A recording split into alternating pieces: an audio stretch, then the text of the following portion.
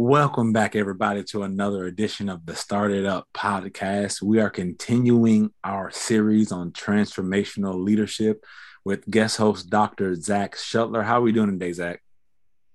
I tell you what, Jamal, this is episode 5 already. So, we've gone past the trilogy. So I hope we're not at the point in the movie making process where the sequels start to lose their credibility and steam.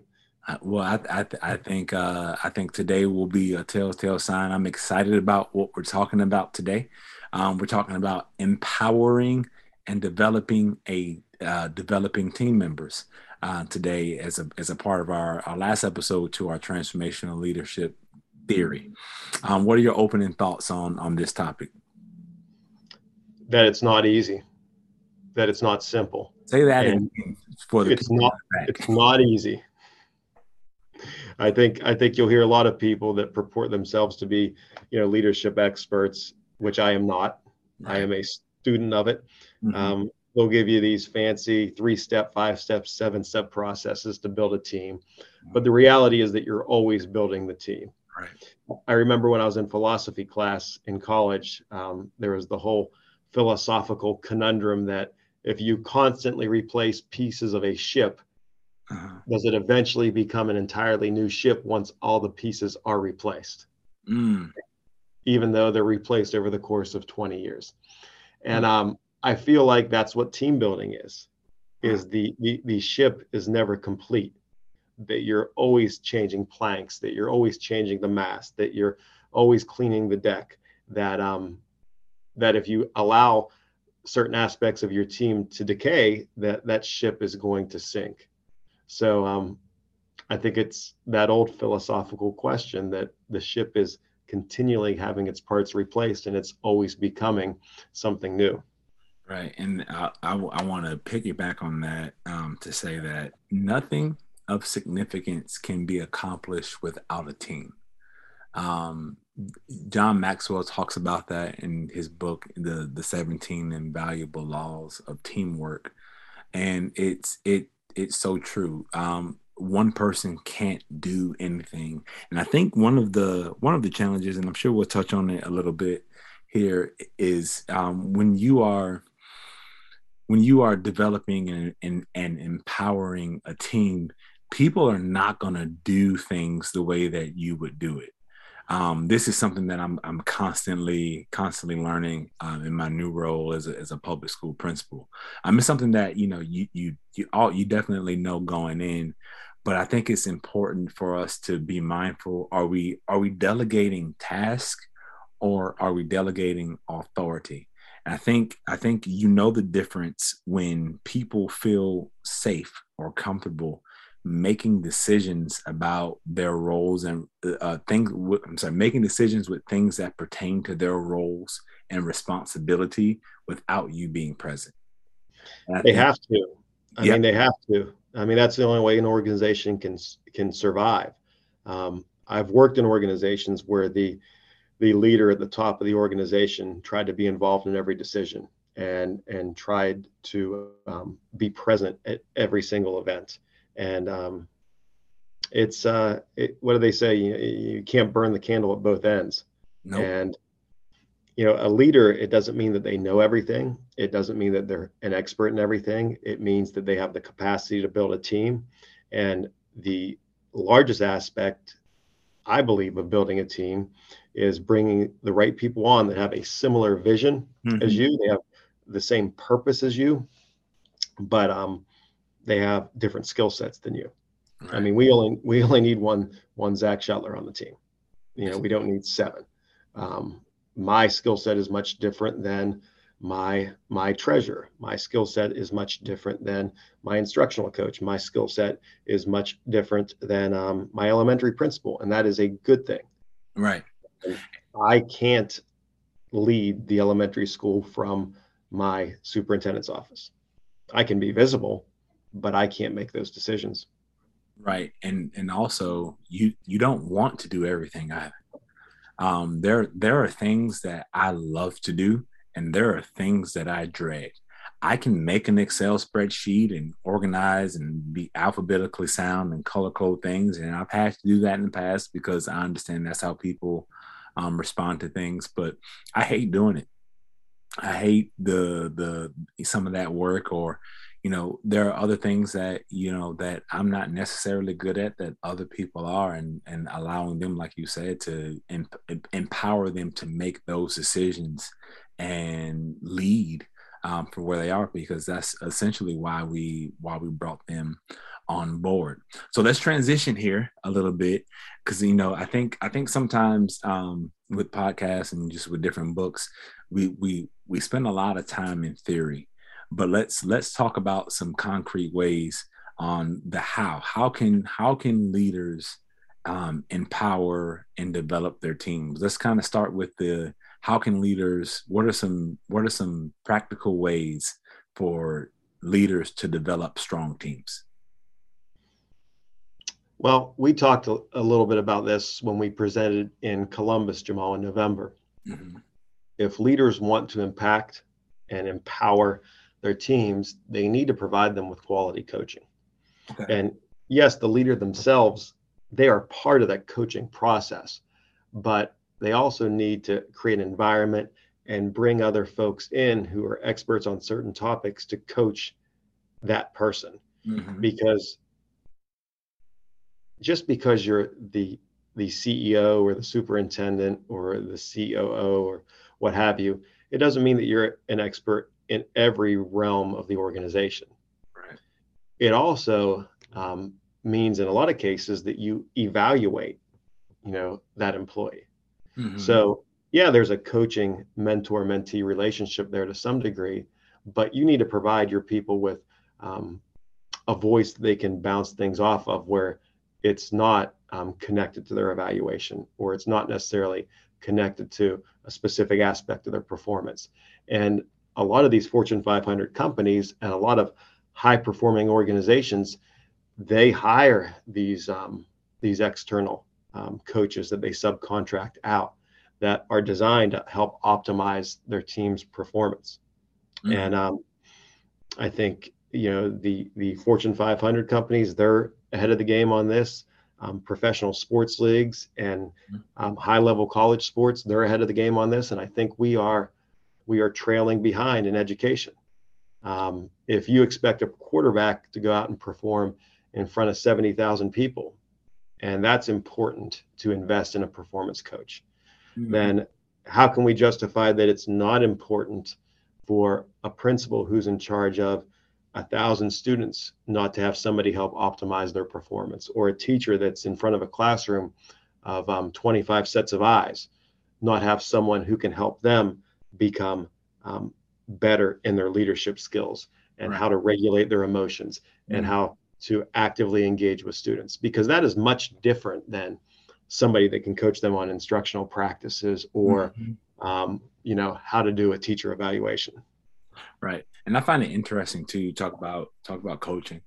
I was talking to someone literally last night, and they asked me, said, do you have a coach, a principal coach? And I was like, no, not at the time. I rely heavily on my supervisor, who's our regional superintendent, and he gives me a lot of feedback and coaching. So in a sense, I do, but I don't have a dedicated person that can walk me through, here are the steps, you should be doing this or doing that. But and what my response to that individual was, you don't know what you don't know. And I think with a coach, I always think about Tiger Woods, and we've talked about this several times. Tiger Woods at one point in the history of golf was the number one golfer in the world, and he had a coach. He had several swing coaches. I don't know that the swing coaches were ever as good as Tiger was. I don't know that they ever dominated the sport like Tiger Woods did. But he had someone to look at him, critique him, provide positive feedback, and also provide constructive criticism. So I think it's extremely important that we keep those things in mind. I remember when I was at Murray State, and we were playing Eastern Illinois at home, and my coach he was on the sideline, and they set up in formation, and we had been practicing all week, and the quarterback would normally hand the ball to the running back on option read. And I remember my coach, just right before I got lined up, he says, "Hey, Crook, go to the quarterback." And you really, without thinking, I trusted my coach. And sure enough, I didn't make any reads on that play. I didn't go through my read progression, first step, second step. I just went straight to the quarterback, and I made a tackle for a loss. We conversed on the sideline, and I didn't see what he saw and the nuance in that formation, but he was on the sideline. He was able to give me real-time feedback to improve my practice in play. So I think it's extremely important for us to have coaches and to have them give us that feedback. But let me ask you this, Dr. Shuttler. If I'm a coach, how do I coach and be effective? I think you coach and you're effective in a couple different ways. I think you have to understand leadership theory. You have to understand the components of leadership and the psychology of leadership. But I also think it's important to have credibility in the sense that you've done the job, or at least you've been in the industry. I mean, I probably would not be an effective coach for, I don't know, for a ballroom dancer. Maybe I could help with the mental aspect of it, but it would take a long time to build up that credibility. So I think it's important for a lot of people that you have some credibility in that industry, that you've gone through those battles, that you've seen these things. But when you're the coach, you have an outside perspective that's unemotional and unattached to the situation. Probably some of the best coaching advice that I received is somebody told me, they said, "You know what, Zach, if you trust your wife, or if you trust your best friend and they tell you that you don't need to worry about it, guess what? You don't need to worry about it. You're too close to the problem to see that." Right. And I think that's what a great coach does. And because they've been in that industry, or they've been in that situation, then they have some instant credibility with the person. They're like, "Hey, this person, this lady, or this man, they've seen this, they've experienced it. They have a unattached perspective. They're not responsible for evaluating me. They're not responsible for critiquing my work. They're here to support." And they lend guidance, or they just help guide the person towards the decision they want to make anyway. They just help them walk through it from a psychological perspective. And it's not just about walking through the problems. It's about optimizing yourself for performance to begin with. What can you do to stay mentally healthy? What can you do to stay emotionally healthy? What can you do to stay spiritually healthy? What can you do to stay physically healthy? And kind of guiding them on this whole person process of being effective. Right. So just transitioning, what are some strategies that I can employ as a leader to really facilitate some of the growth that I want to see and develop them? But let me back up a little bit, because before I forget, I wanted to touch on this. We talk about developing our teams, and we talk about the growth and some of those things that are associated with it. But let's talk about developing our teams from a hiring perspective. What are your thoughts on that? Because getting the right people on the bus seems to be a great of great importance in this time. So elaborate a little bit on the hiring process. Well, it's a huge factor. And once you bring somebody in, once you make somebody part of your team, you accept a lot of responsibility for developing that person, the same way that if I handed my son or my daughter over to an organization or a Girl Scout troop or a Boy Scout troop, I would expect them to grow and develop them in a constructive way. Mm-hmm.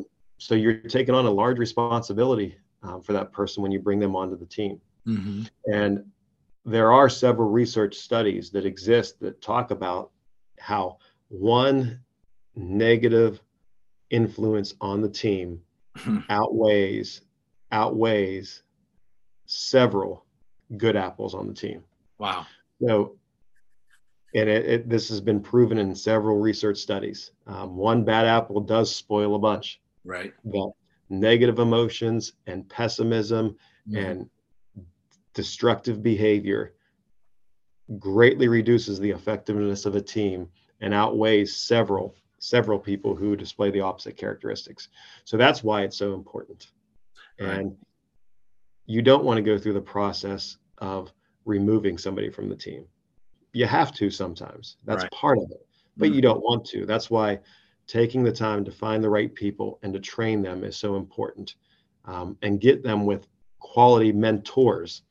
And I said that plural on purpose because the research will also show that the one mentor system does not work. Right. That people need mentors Yep. in a variety of areas. And the more mentors that you have in specific areas, the better. Right. It's the same way, like for me, there were certain things that I went to my dad to. Mm-hmm. There were certain things that I went to my mom for.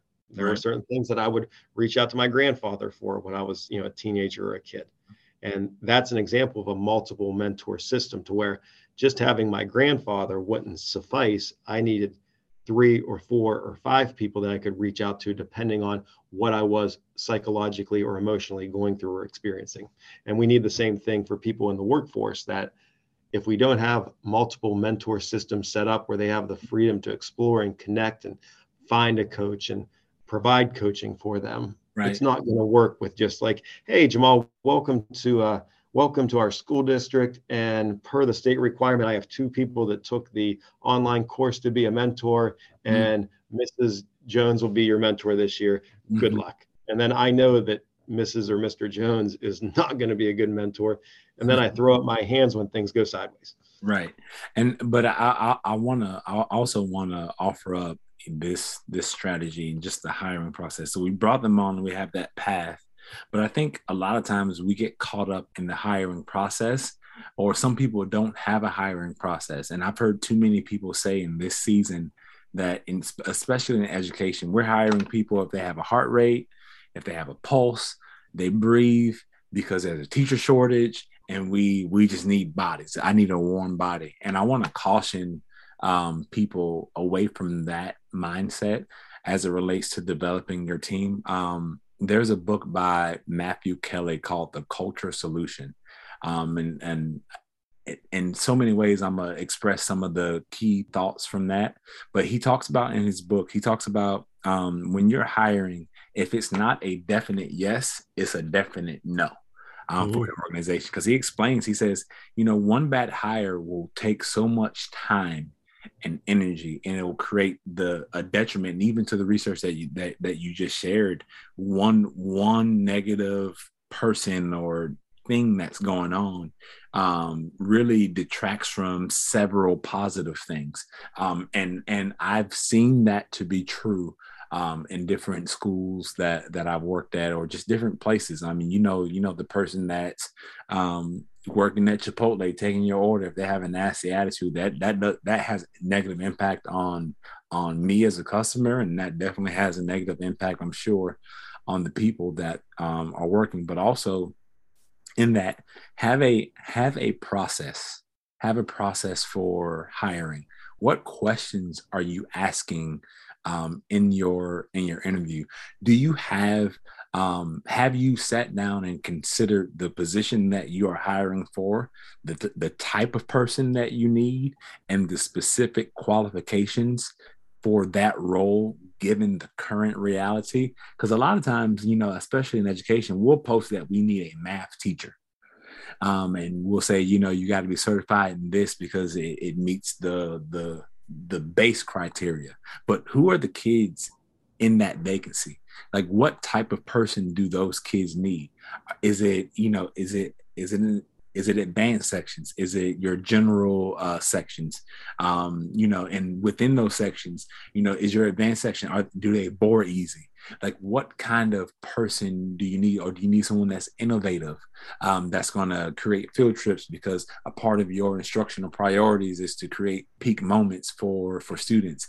What do you absolutely need? And then when you start to go through that interview process, then you can go back to if it's not a definite yes, it's a definite no, because you're going to spend so much time with that person if they're not a definite yes, trying to make them a definite yes, as opposed to saving yourself some time in that hiring process. And sometimes I think we need to switch our language up and saying maybe a sub is okay until I find Mhm. the right person. Yeah, often if you don't find the right person, you're better off reposting. And for whatever reason, I fall into this trap too. There's a general fear of doing that. Mhm. But I mean, we all know in education, once you bring somebody on, it's a large commitment to try to grow and develop them.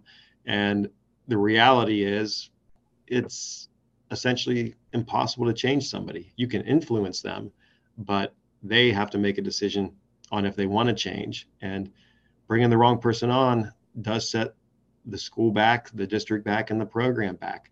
And if we want to build, it's important to go block by block, not go block by block, tear a few down, and then try to start again. Right. That's not an effective practice. Right. So, what are some other practices that leaders can employ to support the growth and development of the team? One thing that we did this year, we put together a staff orientation and retention program. We called it the SOAR program. Mm-hmm. So we meet with our first, second, third, and fourth year teachers at least once a month, many months twice, Mm-hmm. and they go and observe other teachers across the district and watch them instruct and meet with them. And then we talk about basic leadership theory and philosophy, what the principles and mission of the district are. And we felt like that was so much more impactful than just assigning somebody a mentor and letting things see how they develop. We've done round table discussions with our financial office where they get to sit down and talk with our treasurer and our assistant treasurer about the finances of the district.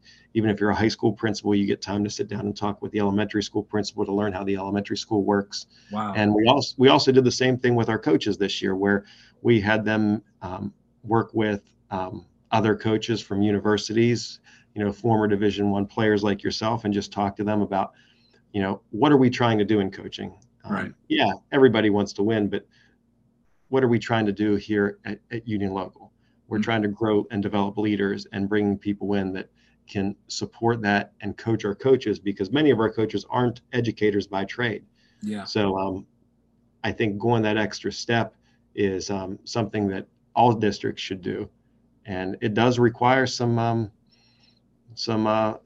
willpower, because everybody's busy, everybody's jobs are essentially full. But if you want things to go well, you need to be there to guide the process and lead the process, not just throw a pile of leaves up in the air and see which way they blow. This is so true. And as you were talking, I was reflecting on just all of the different ways that we can create. I don't want to say a system, but I'm gonna use this, a path of inquiry for those that we lead, to help them grow and develop. And some of those things are just, if you've created systems to allow them to be there to facilitate. And I think with that often leads to tremendous growth with the people that we lead. And the reality of the situation too, by me leading those sessions as the superintendent and me being in there, they're getting to know me better. They're getting to reduce that gap between administration and educator, and hopefully seeing that we're all in this together, and that I can't function well without you, and hopefully I bring something to the table that helps you as a teacher. And if I just sit in my office all day and don't interact with the teachers and don't create these coaching sessions to help our rookie and early career teachers, then that gap will widen as far as how they feel about administration and leadership. Right. And then that's sometimes what causes us to lose people who would have been tremendous in our field of education. I can think of a few people who've impacted the world. I mean, could you imagine our world without Martin Luther King? He grew somewhere. Some people invested into his abilities and his talents and his gifts, and he was someone who literally help change the world. Could we imagine, our lives without John F. Kennedy? And how he developed, and someone poured into him, and he literally changed the world, and in the sense of space exploration. The way that he motivated and inspired a group of people who had never been to the moon, to inspire them to get to where they're going, and then all of the people that had to develop there. So these are extremely important things. It's a chain reaction. The chain reaction. So definitely, those things. Do you have any closing remarks for us? I think if you're blessed enough to end up in a leadership position, you have to realize that your role is to put people in the proper position to succeed. The same way that a great coach does. That I'm not going to be the one necessarily accomplishing these great things. That I'm guiding and I'm influencing. Mm-hmm. But in the same way that no head coach has ever thrown a touchdown pass in a game, I want to see my quarterbacks, my principals, my teachers throw numerous touchdown passes for our students. And, my satisfaction, my responsibility is to coach, develop, guide, and then ultimately put them in a position to go out there and make it happen. And when they make it happen, it isn't about thanking me. It's about them knowing they did it themselves with their own elbow grease as part of a unit, as part of a team. Well, there you have it. This is Jamal Crook for Dr. Shuttler, reminding you that opportunities are everywhere. Peace.